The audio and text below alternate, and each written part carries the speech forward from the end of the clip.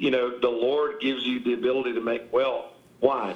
So that my covenant will be established.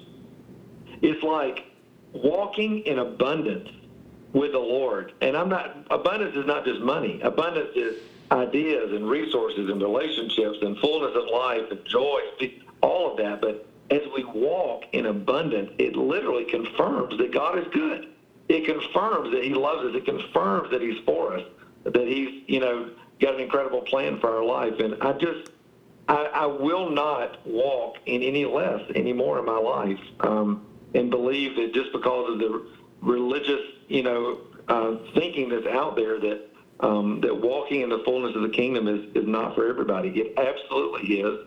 And you can have as much of God and as much of his goodness in your life as you want.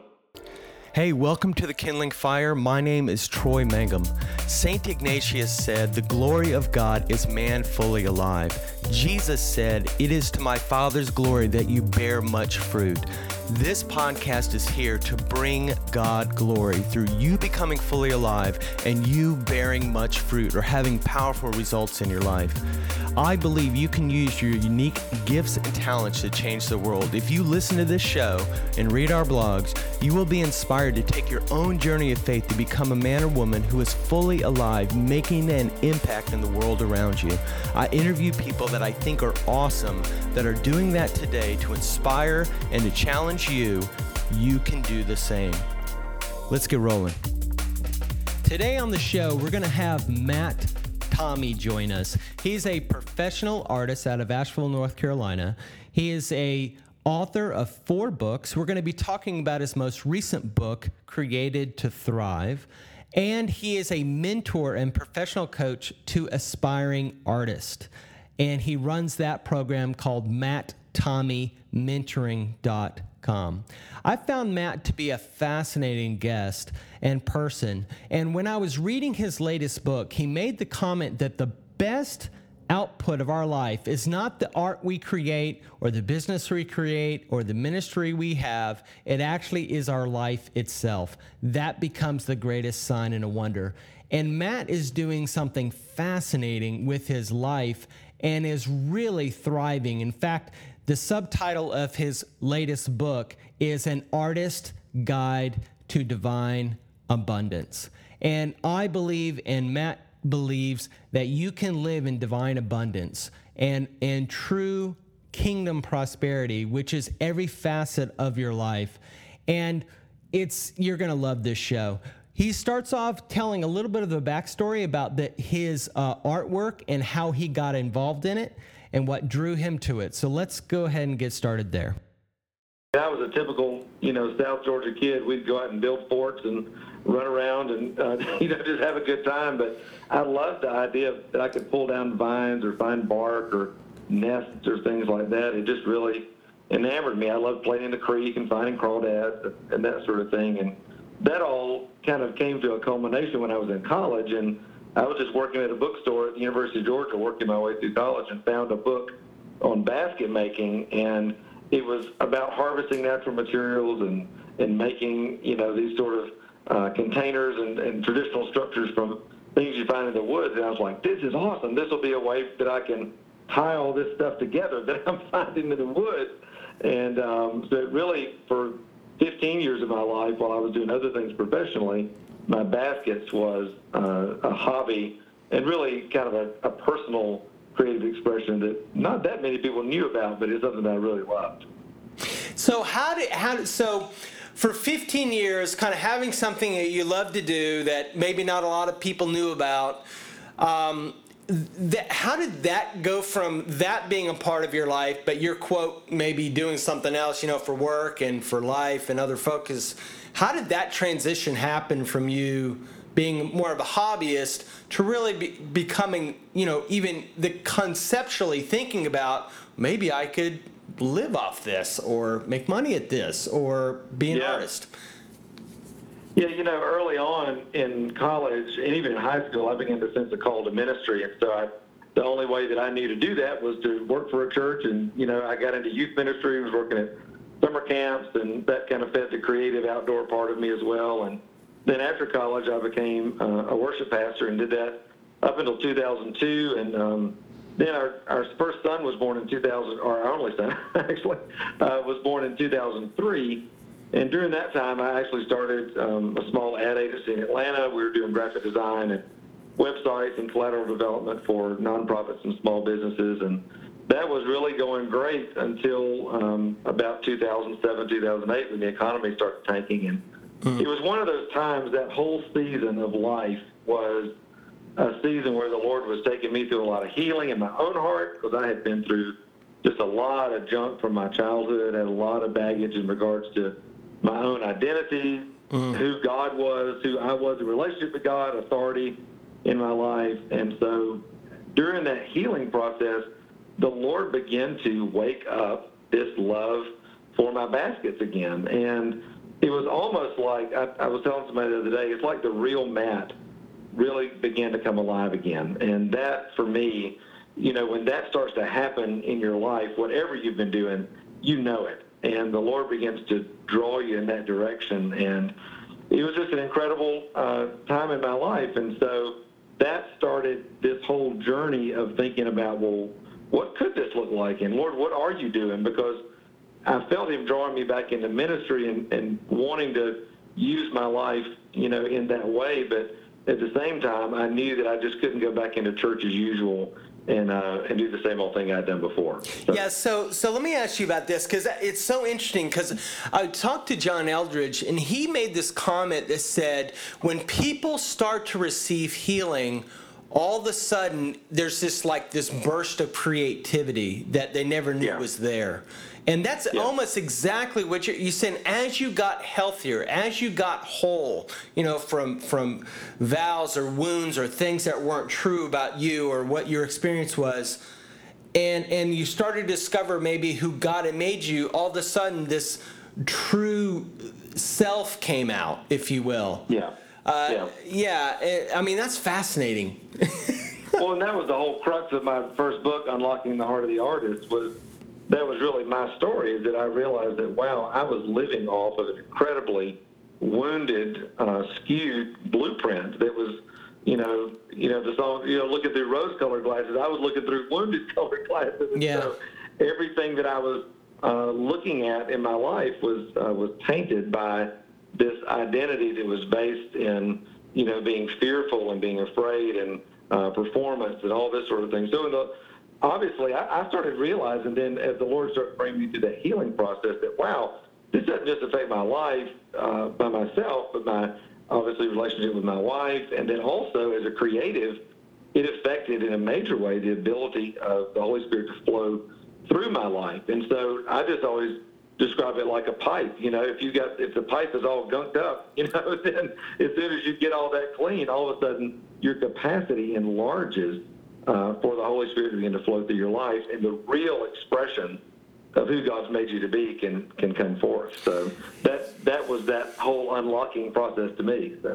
Yeah, one of the things that I've heard people describe God as is sort of like, well, if it's something that I desire and find pleasure in, then it's probably not God. That's sad. Isn't that a helpful statement? Right? Yeah, I hang around a lot of depressing people. No, I'm just kidding. But this concept that that desire and pleasure and fulfillment and God somehow are not combined together, which is a broken idea of who God is. Period. Yeah, absolutely. And looking through the world through wounded glasses. As well. When that transition started to happen for you, I mean, did you find the pleasure of God in the things you were doing, like that guy from Runners Chariots at Fire that says, "I feel God's pleasure when I run." Mm-hmm. Well, that was an interesting thing, because anytime I would be in the woods and harvesting materials or whatever, I would really sense God's pleasure. There's really deep fulfillment and that sort of thing, but I had no context for being able to do that kind of work as an artist, much less full-time, and get paid for it. How do you regulate that? How do you plan? I mean, I was still very much in an idea, which most people are in, that I was responsible for providing for my family. I was responsible for going out and finding money and that sort of thing. And so the Lord just began to shift through a number of circumstances my whole understanding of how finances and how provision works in the kingdom. And so, the economy tanked. 3 of my biggest clients went bankrupt, and so we shut down the business. I did what every hardworking American guy is taught to do, which is go out, shake a leg, and try to find some other work. And I did. I hated it. Got laid off again at a company that I was working for, and then was on the short list at several really large churches to be a worship pastor. I was thinking about getting back into worship again, and just knew it was not my DNA. And I turned down the last one of those offers, and I was sitting in a parking lot near my house in Northwest Atlanta at the time. And I just remember saying, well, Lord, what am I going to do now? I mean, what about, okay, great. I got a kid at home and a mortgage and all this kind of thing, and what am I supposed to do? And the Lord told me, he said, I want you to go home and lay on the floor and worship me, and your provision is going to come like popcorn. And I'm like, what?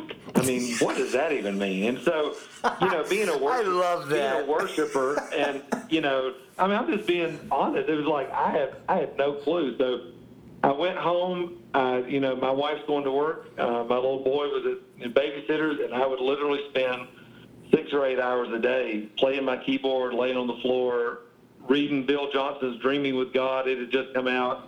Listening to worship music, just on my face before the Lord. Trying to hear him. And in the middle of that season, he woke me up 2 mornings in a row with a Jason Upton song, Lion of Judah, which is real popular at that point. That's got this bridge that says, raise up an army, raise up an army, raise up an army, like Joel saw. And I got up the second morning at 3:09 in the morning and went down to my studio and opened up Joel 3:9, and it said, go to the nations and raise up an army of artists, or an army, and gather the warriors and the weaklings. And I was like, Lord, what does this mean for me? Because at 3:09, I'm thinking, is this pizza? Is this me? I don't know. What's going on? And the Lord's like, no, man, I've called you as a father to artists to go to the nations and raise up an army of artists to reveal my glory in the earth. And when the Lord established that vision in my heart, that was kind of my Gideon moment, if you will, in the threshing floor going, me? I mean, really? Because the father wound and, trusting my father and being wounded by my father, that was probably the biggest thing that I'd had to deal with in my life. And yet here was the Lord using the deepest place of brokenness in my life to be the thing that he wanted to release his glory through. And that changed everything. But I still didn't know what it had to do with baskets because I'm like, I don't see a basket nowhere in Scripture except for Moses going down the river. And so I don't know what this has to do with this. And right after that, I had a real just intense encounter with the Lord for the next week. And part of what he told me was that my calling was ministry and marketplace, both full-time. And he just began to really give me a vision for what I'm doing now, which is working in the marketplace as a full-time artist and sculptor. I make sculpture for luxury mountain homes, but also working as a father to artists in ministry to help other artists come into the fullness of who God's called them to be. So. Man, so much is in there. One of the thoughts that I had in hearing that story was the idea of artist as warriors, or artist as an army. Can you talk about that a little bit? Because the image of I have a funny image. So basically, the image I have is people given special gifts like supernatural power. Like here is you have the ability to shoot fire, you can, create ice or whatever, and they're all kind of wandering around in the camp going, well, I mean, what is this going to do? I don't know that this has any purpose. And they're just kind of like meandering around the mountain wondering about, well, I don't think, just all self-consumed and doubtful. Not an army. Yeah. But so I'm very curious what your vision of that is. Well, initially it was that valley of dry bones of, people, most artists not believing in themselves. Of course, the proverbial starving artist mentality, all this sort of thing, believing that their art will never help them prosper, never be able to make a living from it. Everybody thinks that they're crazy, even trying to make a living from it. And then what does God have to do? Because, I grew up like most people in the South, at least, in an evangelical, church where it was just kind of like, give us the truth. We don't want all the fluff. We just want, give us the word, And I started having this real encounter with the Lord that's like, wow, when Jesus taught the truth of the kingdom, he taught it in the context of beauty. And he taught it in the context of story and of creativity. And you can't separate the truth of the parables by just taking the nuggets of, the exegesis out of it. You've got to take the whole story, because the story is as much truth as the point of the story. And so I began to realize that, wow, the story that God wants to tell on the earth is not just get saved and get out of hell. The story that God wants to tell on the earth is that we've been restored as sons and daughters to release his light and life and beauty and to be his ambassadors in the earth. And when we create, it's not just that we're creating, so that somebody gets saved per se, and you can't, it's not a transactional kind of thing, it's that we are literally prophetically showing people that the beauty that's in our work and the beauty that's in our process and the process in which we see and agree with heaven and release that through our creative expression is not just ancillary to the kingdom, but it's literally how the kingdom works. And so in every area of life, whether somebody's in business or family or, education, whatever, mountain, if you will, that you've been called to or placed in, the way that the kingdom happens in your life is creativity, that you see and agree with heaven and then release that in your unique sphere of influence. And so that, I think, being forerunners in that, it's about the art, and yet it's not about the art. It's really about the process of freeing people up to be able to live that authentically, however God's called them. So what an entrustment. I mean, that is an incredible vision for the Lord to call you to. And to my commentary before, you don't get the idea of an army in advancing the kingdom in artists. That seems to be an oxymoron. But yet I believe that they tend to see things differently, and they tend to be forerunners in areas where people, they don't venture close to, and they're out on the edge. Absolutely. Yeah. Absolutely. And I think the interesting thing that I've seen over and over, not only in my work, but in the work of other people who I've, had the pleasure to work with, is that God uses our art almost as this kind of secret back door where as people, I write about this in my second book, Creativity According to the Kingdom, it's this idea that our art becomes this intersection point where heaven meets earth. And when the artist cooperates with the Holy Spirit and creates this piece of work and then releases it into the marketplace, it's almost like the Holy Spirit's waiting on the other side, waiting for somebody to listen to that song, read that poem, look at that painting, come to that play, look at that basket, whatever it is. And in that moment, the Holy Spirit can use that expression, that spirit-filled and spirit-nurtured expression of our heart to minister to their heart. And it happens in a way that's so not left brain, because when people look at art, their guard is down. They're intuitively right brain, loving the experience and that sort of thing. They're so much more open than if you just came up to somebody and said, do you know Jesus? Because I heard somebody say a long time ago, if good preaching and good singing was going to save the world, it had been done a long time ago.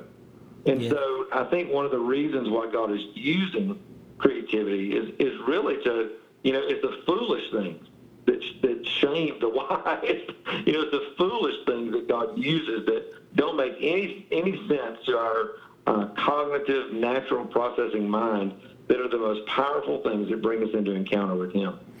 There is something you share in your book, Creative to Thrive, that when I read it, I just was like, I got very excited to talk to you. And you basically, you talked about our lives being a sign and a wonder. And it's so interesting because Erwin McManus, in his book, The Artesian Soul, he talks about your life being your best artwork, what you do with your life. When people discover people like you and they're like, how are you doing what you do? I mean, how do you, it's salt and light. It's when a person's life that truly is tuned into who God has created them to be, and they really have the bravery and the courage to walk out in it, it becomes a wonder. Yeah. Because it's different. Absolutely. So can you talk about a little bit about, that, just your, I mean, do you find that to be true? I mean, some are like, how do you do what you do? Yeah, absolutely, because I think, there's so much in the prophetic art movement right now of, I want people that when they see my work, they get healed and all that. And I'm like, yes, praise God, we want that. And that's happening all over the world, even as we speak. But at the same time, I find that for myself, the most powerful encounters that I have are when people encounter my life. Yep. When they begin to ask those questions. And so just to, back up a little bit, when the Lord began to release that vision of raising up an army of artists, the most definitive thing that began to happen to me was beyond anything ever experienced in my life. The favor of God began to pour out in ways that I've never experienced before. And I was just reading Chris Valentin's new book about poverty, riches, and wealth, and he said the same thing that I've been saying for years. Is like when the favor of God begins to come on you, it's almost embarrassing because it starts to come in such like tidal waves. And so 3 months after, not even quite 3 months after I had that dream, I had a lady give me an art gallery in Northwest Atlanta, handed me the keys the second time that I met her.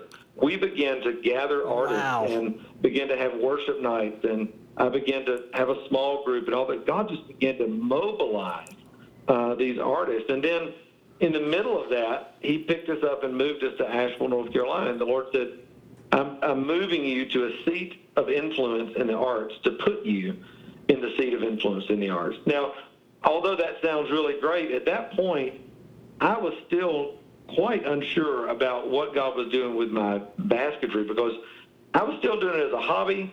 I was selling $25 baskets at little art festivals and that sort of thing. And within 2 years of being here, the Smithsonian recognized me as an American Artist Under 40. I won an award in Europe at a big fiber, conference that was over there with artists from 30-something different countries. My work began to be collected all over the place. It was like the Lord supernaturally began to give me a career to now my work sells for thousands and thousands of dollars. It's collected in some of the finest homes all over the country. And it is a sign and a wonder. And so people are like, man, this didn't happen.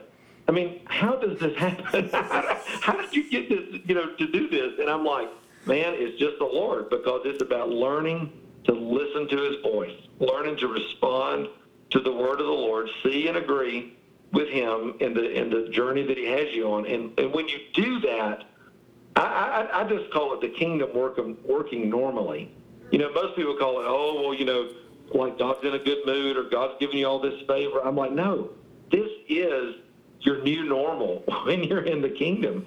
And when you learn to connect with him, he wants to do this not just in me, but in all of us, and use the abundance and beauty that's happening in our life to draw other people to him.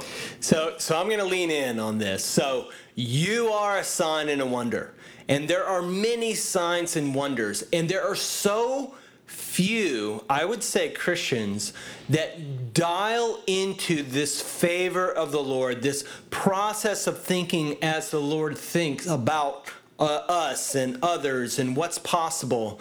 It's all right. So without going on the negative side of that, because so many people look at it and be like, "Well, who are you paying off?" or "You're lucky," or and they just dismiss it all. I rather want to believe that the listeners and myself, we want to be a part of that possibility. If God is offering, I'm open, if you will. So that being said. Proverbs 23:7. You go into this into your book, and I really love how much you dig into this. And it says, "As a man thinketh in his heart, so is he." And I want to talk to you about the thought processes that you had to change to go from it's not possible and this is, and all the limitations we put on it to really believing the things that God was saying about you and what's possible. Can you help people there? Yeah, absolutely. I mean, so, growing up, for example, religious family, everybody loved the Lord at church, every time the doors was open. And yet, when I was 11, 12 years old, began to experience sexual abuse in my life by a same-sex cousin. It was just a really, really difficult situation all through my high school years and junior high years, really threw my identity into great turmoil. And because I was a musician and performer, and also because, this is the mid-'80s, nobody was talking about this kind of thing. Right. We talk about that sort of thing openly nowadays. Nobody talked about that. And so I learned very early on to hide stuff, perform. Everything's great. I call it tap dancing for Jesus. Everything's coming up roses. And so everything's just perfect, and it was not. Yeah. And so I just learned, I don't feel things. I don't express my heart. I wasn't sure where God was in the middle of that, and so it put me in a really difficult place with him, this kind of performance thing where I was always trying to please him by the things that I did. And then, not to mention, at the same time, and praise God, he's restored my relationship with my dad, but I had a really, really difficult time with my dad. And so I was seeing God through the eyes, of my dad. And it was just really, really, really difficult. And so any pastor that I worked for, any authority figure that I had in my life, I had major mistrust for. I would sabotage those relationships, work to manipulate. I mean, it was just, I was a mess. Yeah. I mean, I often jokingly say, some people have issues and some people have lifetime subscriptions. And I had a lifetime subscription. I mean, I was a mess. Yeah. And about 2001, 2002, the Lord began to bring some people into my life where I could begin to walk through some of these issues. And I started realizing that you can choose, and it's God's design that we choose the grid from which we live our life. You can be saved, you can love Jesus, and yet you can be operating off of a wounded blueprint of your life. And when I say blueprint, I mean, the way that you think, the movie that's playing inside your head all the time, what you really believe about you and God and what's possible and all of that. And the Bible has given us a strategy for how to shift that, and it's called renewing your mind. And Paul talks about it in Romans. Don't be conformed to the pattern of this world. That is, don't do life like everybody else does it. Don't think about life like everybody else does, but be fundamentally changed by the renewing of your mind. And that's what it's talking about in Proverbs, that as we think, the patterns of our thinking, the way that we think determines the boundaries and what manifests in our life. And I just started realizing slowly but surely, and then it kind of, as a tidal wave, started happening, that, wow, if I change what I'm thinking about, and instead of sowing fear and anxiety and mistrust and woundedness, if I'll take those thoughts captive, replace those with the Word of God, and sow those in my heart, that will be the fruit that comes forth in my life. And I realized that your heart is an incubator. So whatever you put in your heart, it's kind of like gravity. Whether you love Jesus or not, if you get up on that building and jump, you're going to go splat, outside of a miracle.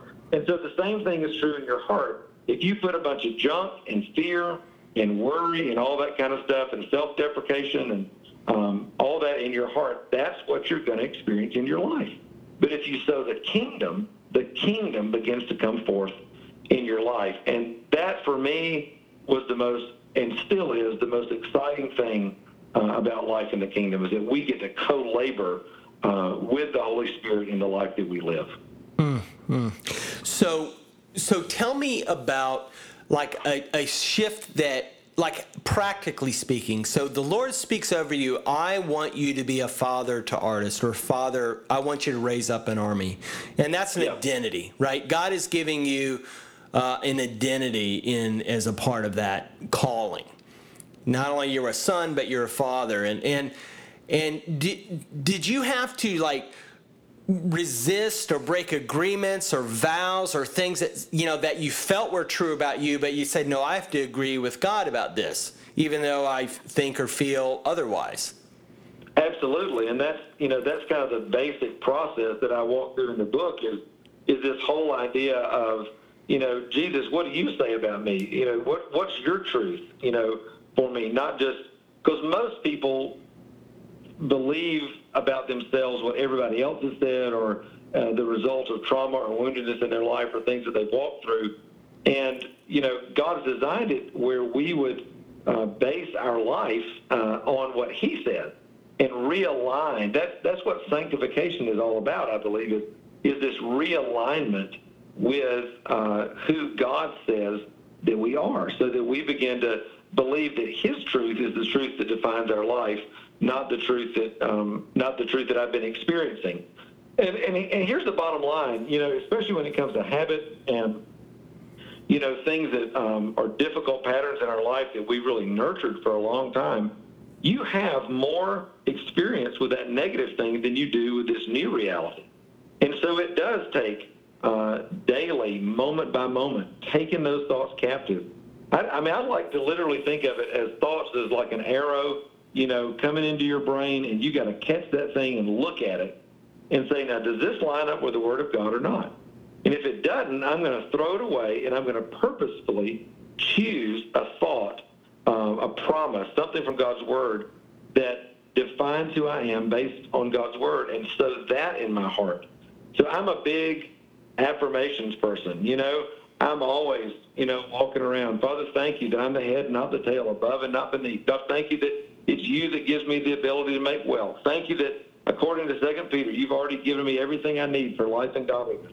Those are the things, and I could just go on and on and on. My son he's 14, he gives me a hard time because one of the affirmations I say is, I'm so happy and thankful now that money comes to me in ever-increasing quantities through multiple sources on a continual basis. And, but I just rehearse these things in my heart that God has given me. And over time, your heart and your mind begin to shift into alignment so that those become your normal operating procedure or what most people call your paradigm. The Lord's way and process is a way of life and prosperity and abundance, and it's really more our sort of grid that sort of says, nah, that's just make believe. Yeah. And it really takes training to be, if you look at the scripture is not teaching, disparity and struggle and death all the time. That is not the gospel. That's right. I mean, you look at one of the most interesting scriptures, you look in Deuteronomy where the Lord is talking about his covenant with his people and says, if the Lord gives you the ability to make wealth, why? So that my covenant will be established. It's like walking in abundance with the Lord. And abundance is not just money. Abundance is ideas and resources and relationships and fullness of life and joy, all of that. But as we walk in abundance, it literally confirms that God is good. It confirms that he loves us. It confirms that he's for us, that he's, got an incredible plan for our life. And I will not walk in any less anymore in my life, and believe that just because of the religious, thinking that's out there that walking in the fullness of the kingdom is not for everybody. It absolutely is. And you can have as much of God and as much of his goodness in your life as you want if you'll lean into it. Yeah, and I love that scripture, Jeremiah 20:11, where the Lord says, I know the plans I have for you, plans to prosper you, not to harm you. So interesting. Yeah. It's so interesting. He would say not to harm you. It's almost like our default mechanism. Something bad's going to happen. Something bad's going to happen. Something bad's going to happen. It's like, well, the Lord's has plans to prosper you, not for harm to come on you. That's right. So That's what right. So what just does to your start future expecting vision look like? Absolutely. Does it align with bad things happen, or more bad things are going to happen, and harm's going to happen, or does it align to no? I have plans to prosper you and to bless That's you. right. So That's right. so good. It's a beautiful thing, I think, when you start to realize that, because whatever you agree with in your life, you literally give it permission to operate. And so I've just decided in my life, I'm not going to agree with things that don't line up with God's vision for my life, His plan for my identity. I'm not going to agree with those things. I'm going to be radical about getting those things out of my life and planting the seeds of the kingdom so that fruit comes forth. And just for the listener's sake, God, you are a sign and a wonder that what you are saying and what the Word of God teaches is true. It's not just make believe, and you fought for it, and you didn't come from an easy place. It wasn't like a silver spoon, for you. No, that's right. So it's a journey. I think that's the thing people got to realize. It's not like, because people see, people may look at my life or other people's life, that are walking in, what some people just like, oh man, you're like living the dream. Well, it ain't living the dream. It's, I remember T.D. Jakes, said one time people were coming up to him and, oh, brother, will you pray for, impart your anointing on my life? And he's like, no, because you don't want to go through what I went through to get what I got. All of us have a journey, and all of us have a different expression of the kingdom. And I'm just saying that there's a whole lot more out there than what 99.9% of people in the church, and much less outside the church, are experiencing in their life. Yeah, I so believe it. So, Matt, it's been so fun having you on. If people want to get in touch with you, where should they go? They can go to MattTommeyMentoring.com. That's where all of my work with artists happen, and the mentoring program that we have. And if they want to see my artwork, they can just go to MattTommey.com. And I've just launched my brand new podcast, which is called The Thriving Christian Artist, which is on iTunes and Stitcher and Google Play, and I'd love for them to check that out as well. Yeah, I've listened to your podcast, read your books, totally recommend it. So any listeners out there, you really want to be aligned and better aligned with what the Lord is teaching through scriptures, through Matt, definitely go check out his resources, podcasts, books, websites. Thank you so much, Matt. Absolutely. I've enjoyed it. It's been fun. Hey, if you like the podcast and you want to show us some love, we're on Instagram at The Kindling Fire. Go follow us there, and I put some cool stuff in the Insta stories, and it would be cool to interact with you there. So just a reminder, follow us on Instagram and be awesome. If you've been encouraged and inspired by the show and you would like to know what else we've got going on, go to thekindlingfire.com. There you can join the Fire Starters, which is a Facebook Messenger community I let know first anytime I do anything. You can also get a book there called You Can Certainly Do It that I've written to really encourage you to take your first steps to really start the small fire that God's starting in your life. In addition to that, you can sign up for the 7-day Bible devotional, Become a Sign and Wonder. And as always, be awesome.